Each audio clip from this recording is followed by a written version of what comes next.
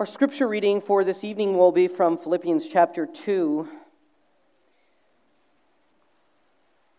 Philippians chapter 2. I think it's probably best if we actually start in verse 1, though really what we're considering is verses 11 and 12, and we'll end there. I should say 12 and 13, and we'll end in verse 12 and 13.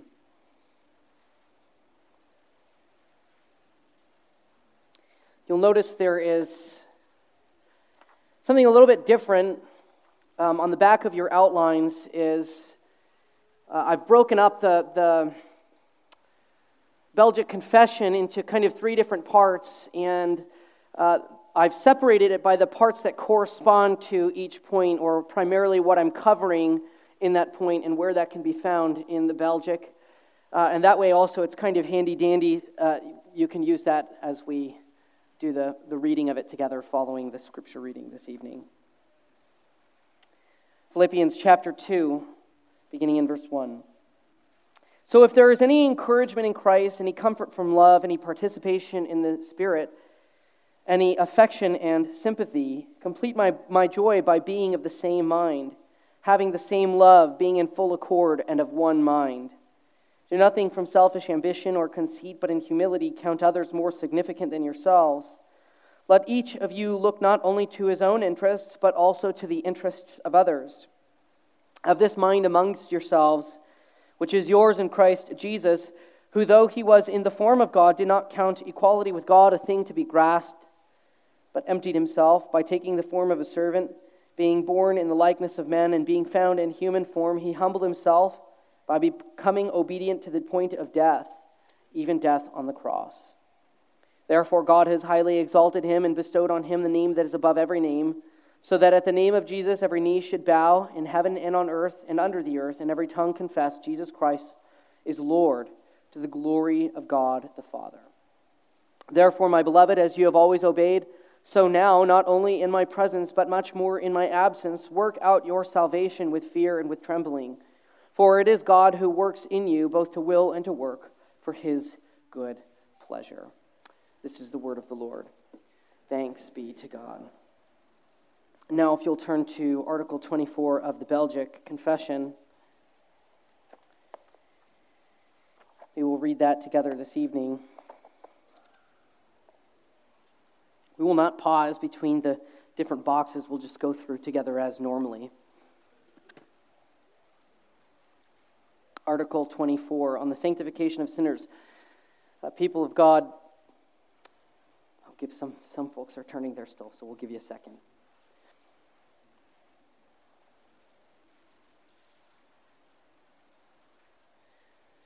Okay. Article 24. People of God, what do you believe? We believe that this true faith, produced in man by the hearing of God's word and by the work of the Holy Spirit, regenerates him and makes him a new man, causing him to live the new life and freeing him from the slavery of sin. Therefore, far from making people cold toward living in a pious and holy way, this justifying faith, quite to the contrary, so works within them that apart from it, they will never do a thing out of love for God, but only out of love for themselves and fear of being condemned. So then, it is impossible for this holy faith to be unfruitful in a human being, seeing that we do not speak of an empty faith, but of what Scripture calls faith working through love, which leads a man to do of himself the works that God has commanded in his word. These works, proceeding from the good root of faith, are good and acceptable to God, since they are all sanctified by his grace. Yet they do not count towards justification. In Christ we are justified, even before we do good works. Otherwise they could not be good, any more than the fruit of a tree could be good, if the tree is not good in the first place. So then, we do good works, but not for merit.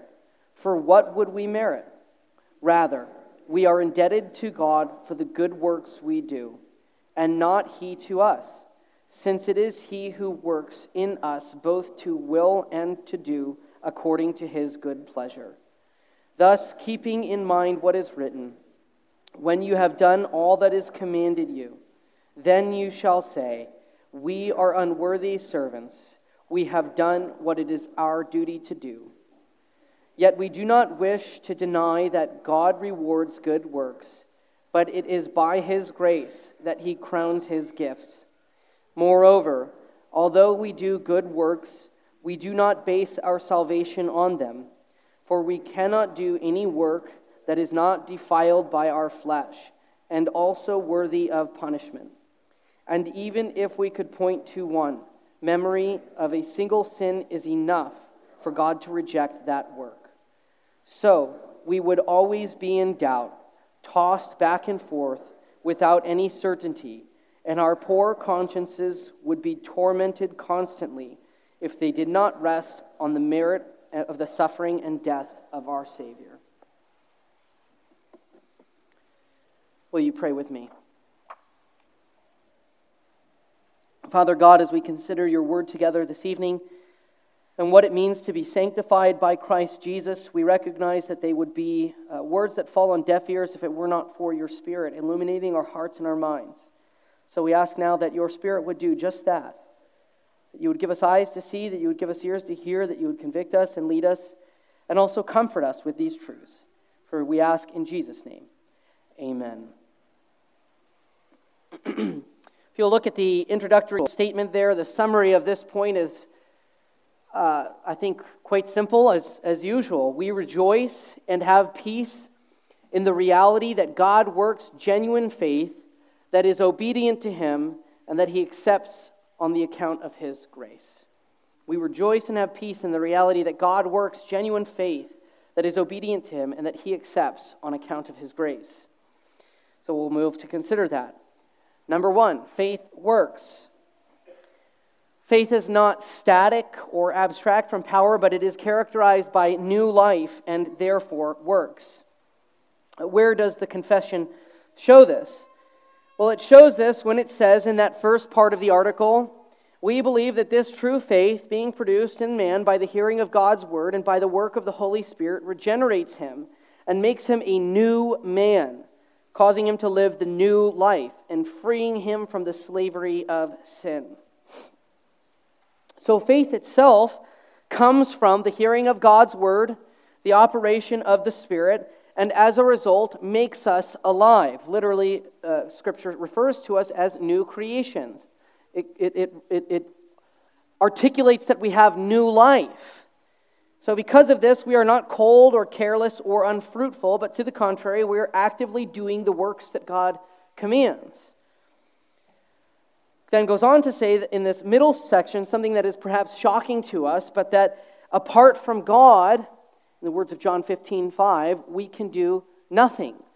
In fact, apart from God, these works that we would do are really just done either out of selfish ambition or out of fear of condemnation. They're not done out of love for God. They're not done because we love Him and we desire to honor Him and bring Him glory. And really what all of this means, what the confession is circling around is letter A. Faith does what it does because it is what it is. It is alive. Faith does what it does because it is what it is, alive. Maybe a redundant way of saying it, or it sounds maybe quite simple, but it is alive, therefore it lives. One who is actually alive lives life. They do things, they walk about, they explore, they adventure, they think, they work. That's what we would expect from someone that is alive. So faith is the same. It is an immediate new life or new creation that we become or that we possess. We are not dead. Dead people don't walk, they don't live, they don't move, they don't do things. So real, genuine faith then, from the moment of conversion, from the moment that the Holy Spirit regenerates our hearts in the hearing of the Word, brings about an immediate change of the heart, a change in the will, a change in a complete and total change of that person from the state that he was before.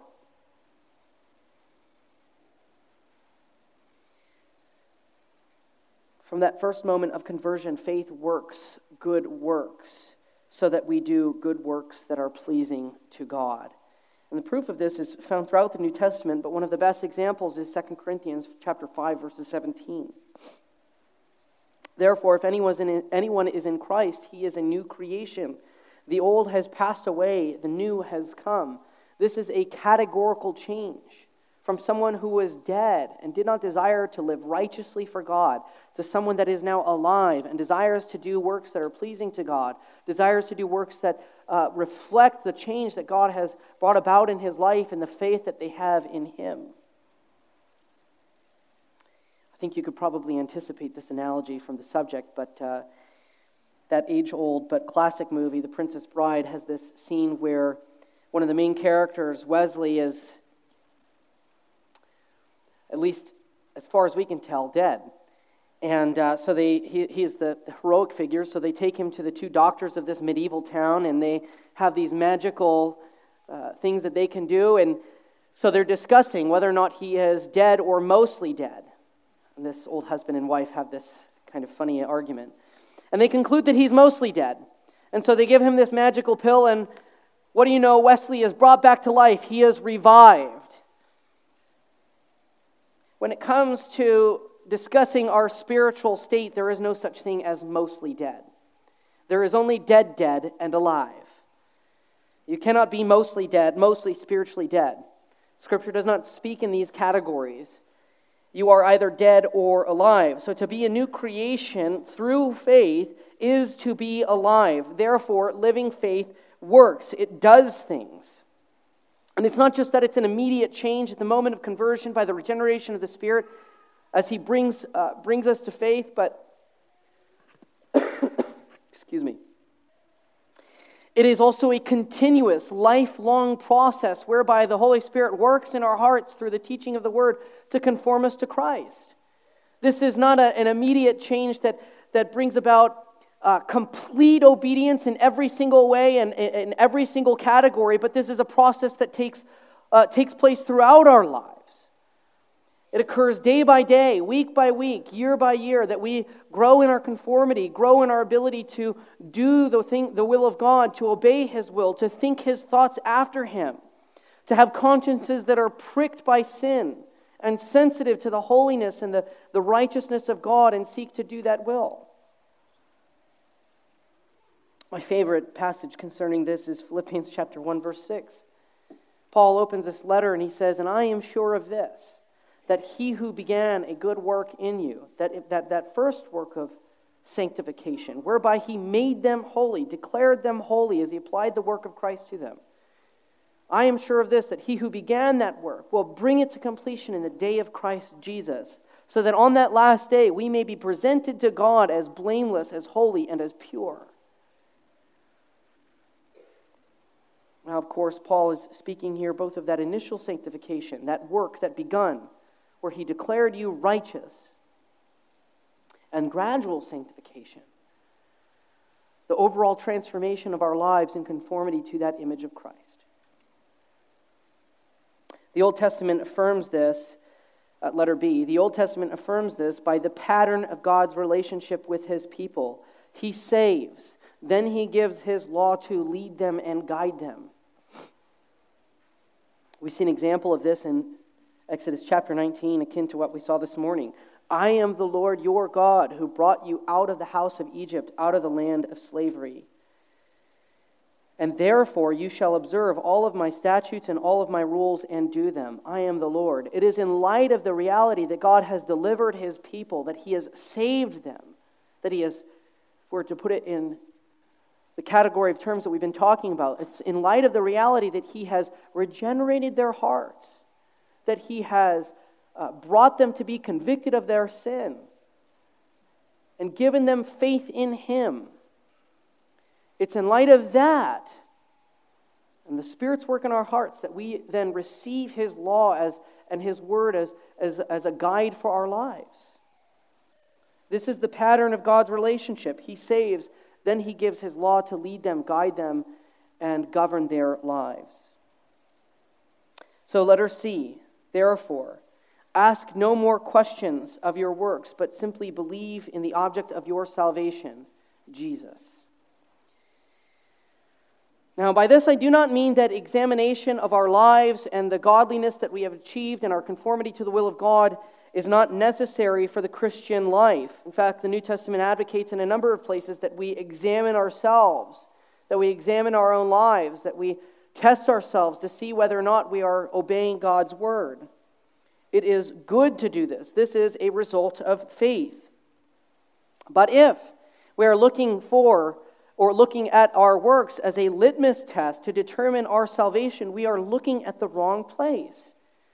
And the reality is, if that you're constantly obsessed with your works to provide this for you, you won't make any progress in your obedience in this way. What will you see when you do this? All you will see is a sinner who fears the condemnation of God. But Scripture says it is for freedom that we have been set free. What will happen? You'll never be able to muster up enough strength to obey as much as you want to. I think a great analogy or illustration of this is like a pull-up bar. You might be able to do, depending on who you are, you might be able to do quite a few of them. But eventually you'll get to a place where you'll never be able to lift yourself up any further. You'll be stuck.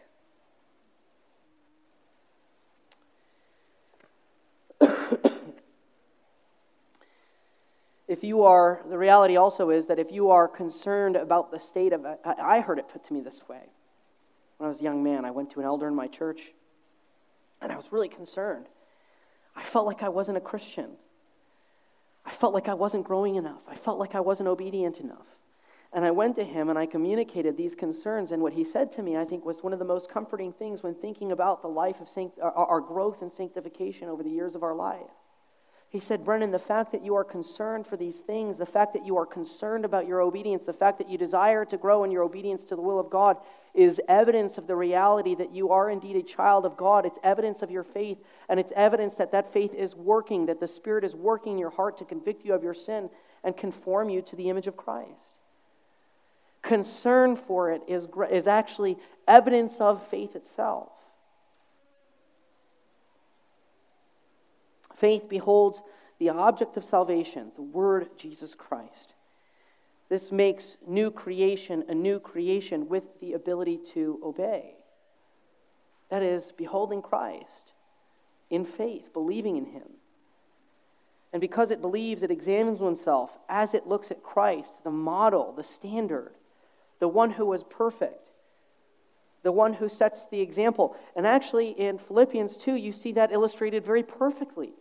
Paul, struggling with a church that has all sorts of arguments and dissension and is struggling to get along, says, if there's any comfort in love, any encouragement, complete my joy by being of the same mind. Be unified, he's telling them. Be humble. Do nothing from selfish ambition or conceit, but in humility count others more significant than yourselves. Don't look to your own interests. And how can you go about doing this, he says?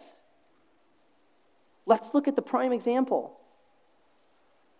Jesus Christ, who abandoned his glory and veiled himself in human flesh and came down and suffered and was afflicted. That's your example, Paul is saying.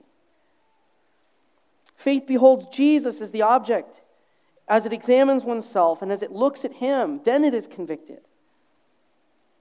And the confession also calls this a justifying faith. And it does this for a reason, because this faith itself is righteous. It is this faith that makes one righteous, rather. Therefore, through this justifying faith, we have peace because in it we are declared righteous. We are already righteous because of faith and by faith. We're not earning righteousness by our obedience.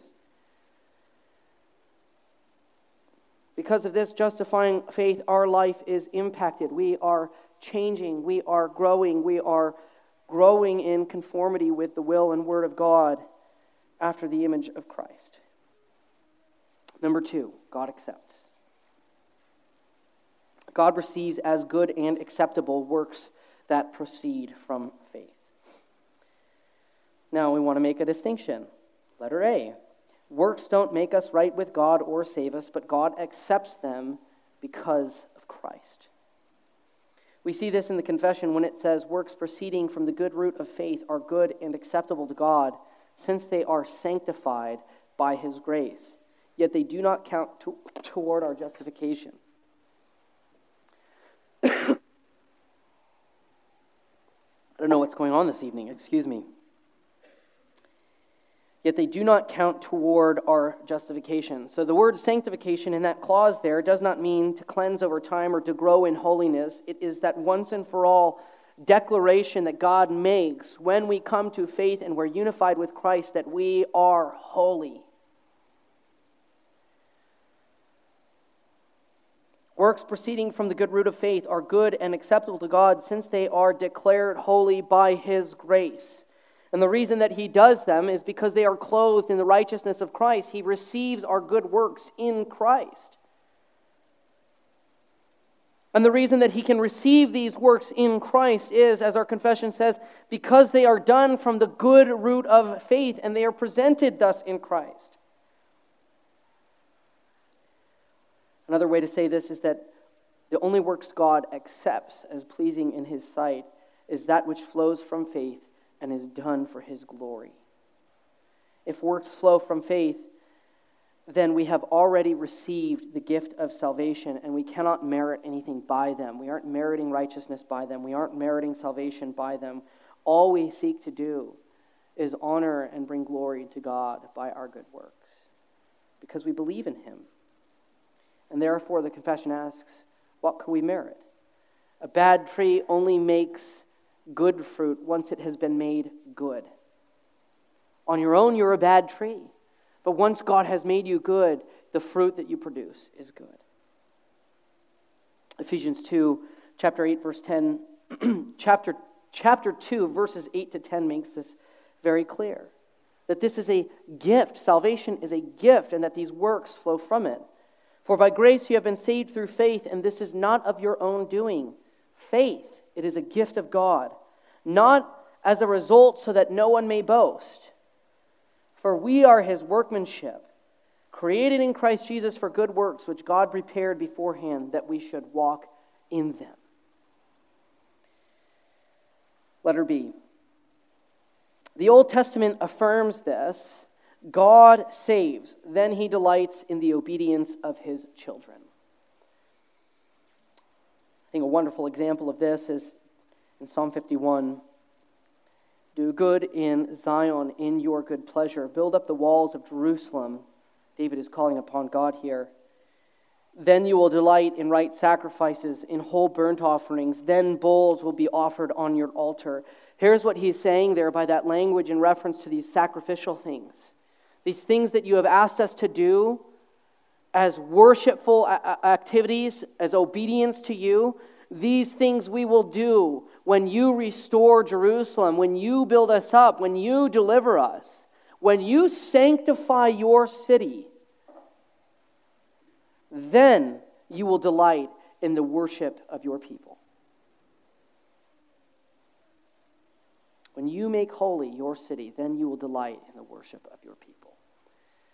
The Old Testament affirms this. God saves, he sanctifies, then he delights in the obedience of his children.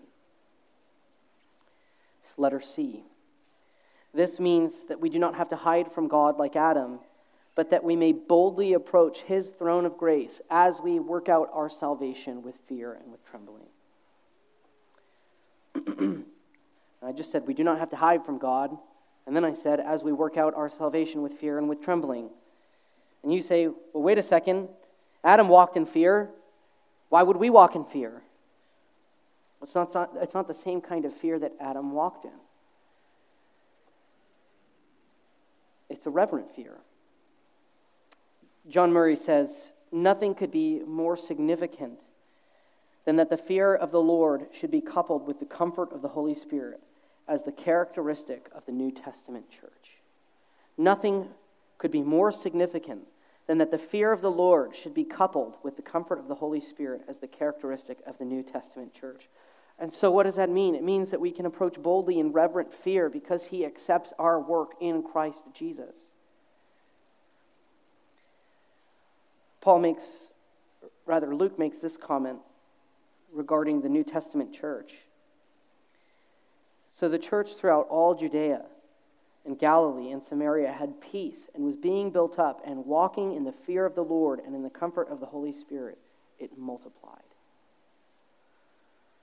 The fear of the Lord in this sense is accessible to us and produces joy in us because of what he has done for us in Christ Jesus and because we are confident that he accepts our work as it flows from faith. I was reading a devotional book over the last several months, and the author made the point that fear of God's discipline is an unworthy motive for obedience. Fear of God's discipline is an unworthy motive for obedience.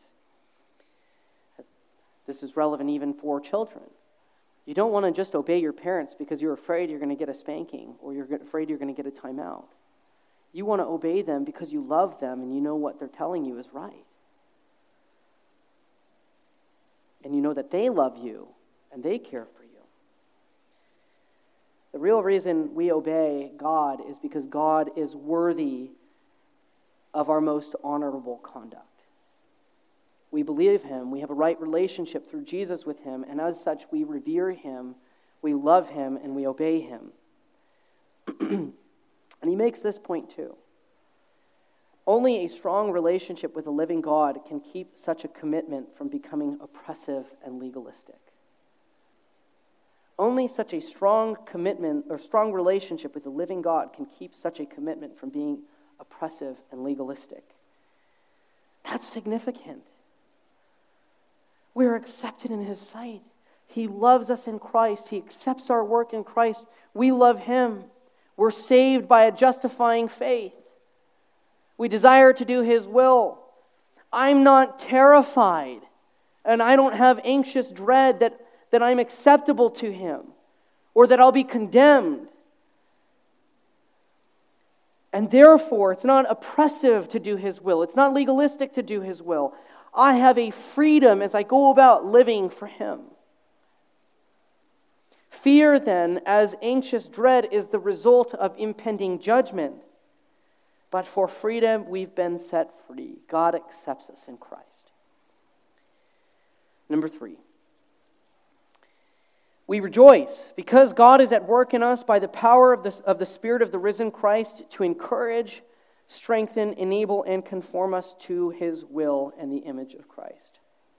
We rejoice because God is at work doing all of these things in us. One of the realities that the beginning of the confession makes so clear and that Philippians 2 makes so clear is that even the good works that flow from faith and new life are the result of God's work in us. Notice that. Not only is faith the result of God's work in us, but the will to do the very work God calls us to comes from himself. It comes from the Spirit working to encourage, to comfort, to convict, to strengthen, and to lift up. And so there's a reality that we are met with when we consider this. We don't need to conjure up good works in ourselves or try to stir it up by our own strength, our own. It's not me trying to muster it up because I just want to be good. It comes from the Spirit through what? The preached word and the reading of the law. And if you think about it, if we're going to be faithful to our Reformed tradition, every time we hear that preached word, every time we hear that law, it's all pointing to Jesus. So it comes from really and truly beholding Christ, from seeing him more clearly. The psalmist asks in 119, how can the young man direct his way? By living according to your word. The word being the Son. In 1 John chapter 2, verse 12, he writes to the young men, he says, young men, you are strong, and you have overcome the evil one. And the reason that he gives is for this, because the word of God abides in you. Letter B. The Old Testament foreshadows this when it promises the Spirit would write God's word in our hearts. We see that primarily in Ezekiel chapter 36.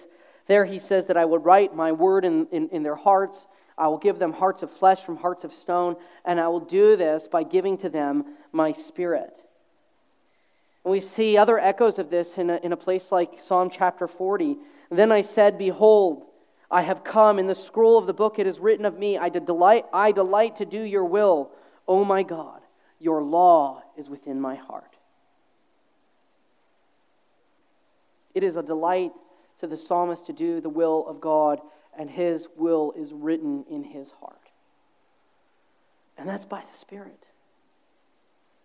And we have the Spirit in greater measure than the Old Testament saints did. We have the Spirit of the risen Christ that has come to dwell in our hearts in more power than they had. So how much more so ought we delight to do the will of God? Letter C. This means that his commands and doing his will is not wearisome to us, but it is a delight. There's this this section in 1 John chapter 5 that makes this clear as well. Everyone who believes that Jesus is the Christ has been born of God, and everyone who loves the Father loves whoever has been born of him. By this we know that we love the children of God, when we love God and obey his commandments. For this is the love of God, that we keep his commandments. And he concludes, and his commandments are not wearisome. And this is only true because a godly person is, first of all, devoted to God. And what is devotion to God? It is the fear of him, it is the desire for him, and it is the love of God.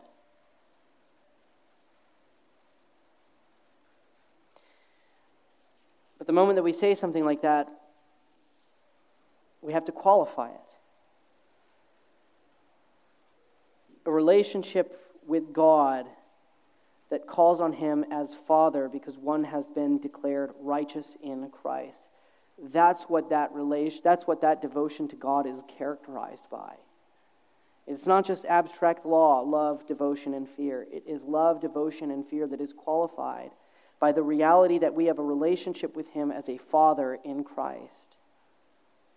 So from the moment of our conversion, the nature of our relationship with him changes. He goes from being a judge who will bring his wrath to a Father who loves and who cares. So it's not dread that characterizes this relationship. It's a deep and unfathomable love. Because we love him, because we believe in him, which he has caused, he is the root of faith, we do them. His will, his word, which he also causes in us. John says, by this we know that we love God. By this, by our obedience, we know that we love God. So works then do strengthen assurance. We love him, but as our confession says, not as a basis for our salvation. Moreover, although we do good works, we do not base our salvation on them, for we cannot do any work that is not defiled by our flesh and also worthy of punishment.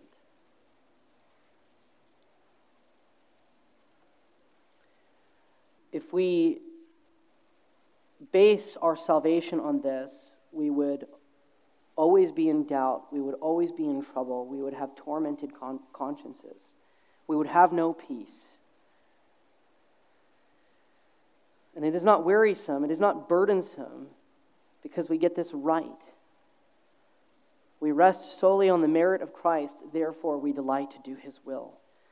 And so we confess with the psalmist, once again from 119, "Oh, how I love thy law, oh, how I love to do your will, it is sweeter to me than honey." So in the place of fear, dread, and burden, we have joy to do his will.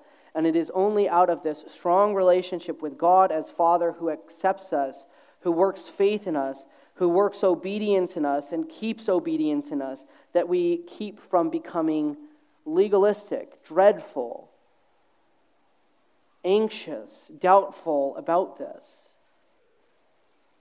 It's because of that strong relationship with Him, believing Him to be our Father in Christ, that this does not become a new death sentence. God is at work, to will and to work for His good pleasure in you, that you might be pleasing to Him, and that you might be brought to completion in the day of Christ Jesus.